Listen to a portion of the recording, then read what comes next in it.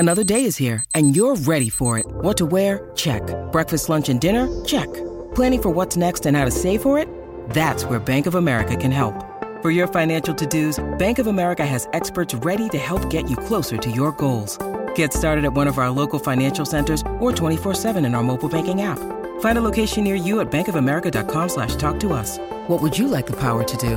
Mobile banking requires downloading the app and is only available for select devices. Message and data rates may apply. Bank of America N.A., member FDIC. Mom deserves the best, and there's no better place to shop for Mother's Day than Whole Foods Market. They're your destination for unbeatable savings, from premium gifts to show-stopping flowers and irresistible desserts. Start by saving 33% with Prime on all body care and candles. Then get a 15-stem bunch of tulips for just $9.99 each with Prime. Round out Mom's menu with festive rosé, irresistible berry chantilly cake, and more special treats. Come celebrate Mother's Day at Whole Foods Market. Now, joining us on the line is one of the superstars of track cycling, the Lycra missile from Western Australia, and one of the best chances for Australia in the upcoming Olympics in the cycling. Matt Richardson, thanks for joining us, mate. How's preparation going? A matter of months away now before the Paris Olympics. Yeah, g'day, boys. Preparation's going good. Just had a few competitions recently, World Cup in my local track in Adelaide, Oceania champs last week in New Zealand, and then I've got track nationals next week, and then another World Cup in Hong Kong. So it's all happening, but preparation's going good. Hey, Matt, do you ever fear injuries? I think injury is a pretty big fear of most elite athletes. I think just the fact that can take you out of training and away from preparation, I think, for sure. I think it's nothing that's ideal, and I think people definitely fear it, but I definitely don't steer away from working as hard as I can, even though that can happen. Yeah, that schedule is quite heavy, so I wish you well about that. Now, explain your events to us. The team sprint, do you reckon you got a quick explanation of the Kieran? But and in Paris, are you hoping to do it all? Yeah, absolutely, yeah. I'm looking at doing the team sprint, the individual sprint, and the Kieran. So all three sprint disciplines. So the team sprint is a team event, obviously, with 3 people. You do a lap each, and the fastest time at the end is your time. The individual sprint is sort of the 1v1 3-lap race, all about tactics. And the Kieran is a 6-lap race where you spend 3 laps behind the motorbike, 6 riders on the track. The motorbike pulls off with 3 laps to go, and then it's just a free-for-all for 3 laps, basically, reaching speeds of up to 80k an hour. Yeah, but what is that Kieran that goes forever? Like heaps and heaps of laps. What's that, a team Kieran or whatever it is? Oh, no, so there's endurance races as well. So then you have like team pursuits where it's 4-person and they swap off on the front and do about 16 laps. And then you have like an omnium, which is multiple races with heaps and heaps of laps. More endurance-based athletes race those ones. The sprint stuff, only lasts about 3 laps long. Matt, when you're preparing, obviously, you got one eye on the Olympics coming up, but you've also got these events that you're partaking in at the moment. Do you keep an eye on the other huge competitors around the world also on what they're doing? Not too much when I'm kind of here in Adelaide training, but when we go and compete against them, obviously you're looking to get that edge. You're looking to outwit them, be quicker than them, kind of have that sort of mental edge coming into the games for sure. You definitely don't want to feel like you're on the back foot. While I'm training here in Adelaide, it's pretty much just full focus on me and my teammates and what we're doing. But at comps, you definitely want to have the upper hand. When you do train, and you're at you're doing trials and you're doing time trials, do you go 100%, or do you know that come the Olympics you may have another 1 or 2% left in the tank that you can draw on? We're always pretty much going as hard as we possibly can, whether that's in training or competitions. Like I said, I think having the mental blow to the opponent of being better than them coming into the Olympics is far greater than kind of thinking within yourself you have slightly more.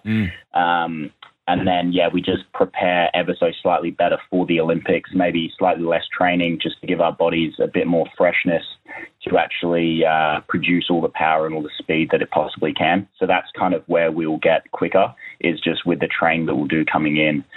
versus now. So we will have a gain and a lift for the Olympics. But whatever we do, we're always going 100%. Well, Matt, tell us how you found cycling, or it might have been the other way around. Yeah, cycling did kind of find me in some ways. So I went and watched a local race in Perth, where I was originally from. And there was a lady going around from Midland Cycle Club scouting more people into the sport. I was a elite gymnast at the time. And the club night was a Wednesday night, which was, funny enough, the only night I had off from gymnastics. So I figured, I'll go along and try that as well. But I was like 13 years old, doing 36 hours a week I was of gymnastics. And I thought, you know what, I'll spend my only afternoon off doing more sport. And that was pretty much it. I got injured in gymnastics and basically just swapped straight over to cycling. So there was a pivot in your life. You wanted to be a gymnast for Australia at the Olympics, and now you're going to do it on a bicycle. Yeah, correct. Yeah. So it was basically Friday afternoon in the doctor's office telling me that I had to have, I think it was like 2 years out of gymnastics to let my elbow recover. And then Monday I was full focus on track cycling. So it was a pretty quick shift, but I think it worked well for me that I just never stopped. You know what I mean? There was never sort of this, what am I going to do now kind of phase. It was just all the energy that I had in gymnastics just continued on to track cycling. It's a different sport, but it's the same, I guess, mental goals of, I guess, trying to just be as best as you can and achieve the things you want to. Yeah, so you had no fear on the velodrome, and then what other aspects transferred beautifully? So definitely, I think from gymnastics, you just have, I think gymnastics would transfer well into any sport, but you just have this like really high level of sort of body awareness, coordination, general athleticism. For sprint cycling specifically, just that sort of core strength that really holds you stable on the bike while you're trying to produce the power. Now, at the time, I had very skinny, very small legs as a gymnast. Really? We don't really need them. Like, we bounce, but we're not putting a high rate of force through them. So you want your body to kind of be as light as possible for all the tricks that you do and the somersaults in the air. Yep. So that was quite a big shift for my body to try and start squeezing on as much muscle mass as I can in my legs. And it was basically a complete shift. It was from all upper body to now no upper body and all legs. So my body's had quite a bit of a change in the last few years, but it got it done. Oh, how happy were you when you found stretch denim so you could buy yourself jeans? Mate, honestly. Lycra. It just goes Lycra everywhere. Yeah, honestly, all my pants are like either massive and then I have to get the waist taken in. Honestly, no, you joke, but it's an absolute nightmare to find just a nice pair of jeans that fit properly. But no, I'll take that any day. There could be a niche market there. If you just... No, there is. There's a guy from Germany called Robert Forsterman. He's a bit famous because he has ginormous quads. Like if you Google Robert Forsterman, it's just him and his quads everywhere. And he has his own line of jeans that fit people with big quads. Yeah, it's actually quite funny. Yeah, okay. And you just buy them online? Sorry? Yeah, you just buy them online. Yeah. They're like stretchy and big and yeah. No, I'm talking heels, not me. You don't need to buy any at all, that's a good call. We've just got a photo up. We found him. We've got him up. Boy. You got him? He's got some tree trunks on him. We have. What about... I think recently Patty was talking to Anna Mears at a function and she talked about her one-leg leg press. What can you do? I've done 400. 400. Yeah, it was quite a few years ago, but it's been done. I was a lot smaller then, so if I trained it now, I just don't do it as much anymore. It's just so much weight through a single leg that the risk of injury is just yeah. So it's really good if you can get through that sort of block unscathed. But I remember at the time I kind of came out of that pretty sore, but that was good. It was good. 400 will do it to you, mate. Well, and vertical jumps and everything, your combine will be unreal. Matthew, thanks very much for joining us today.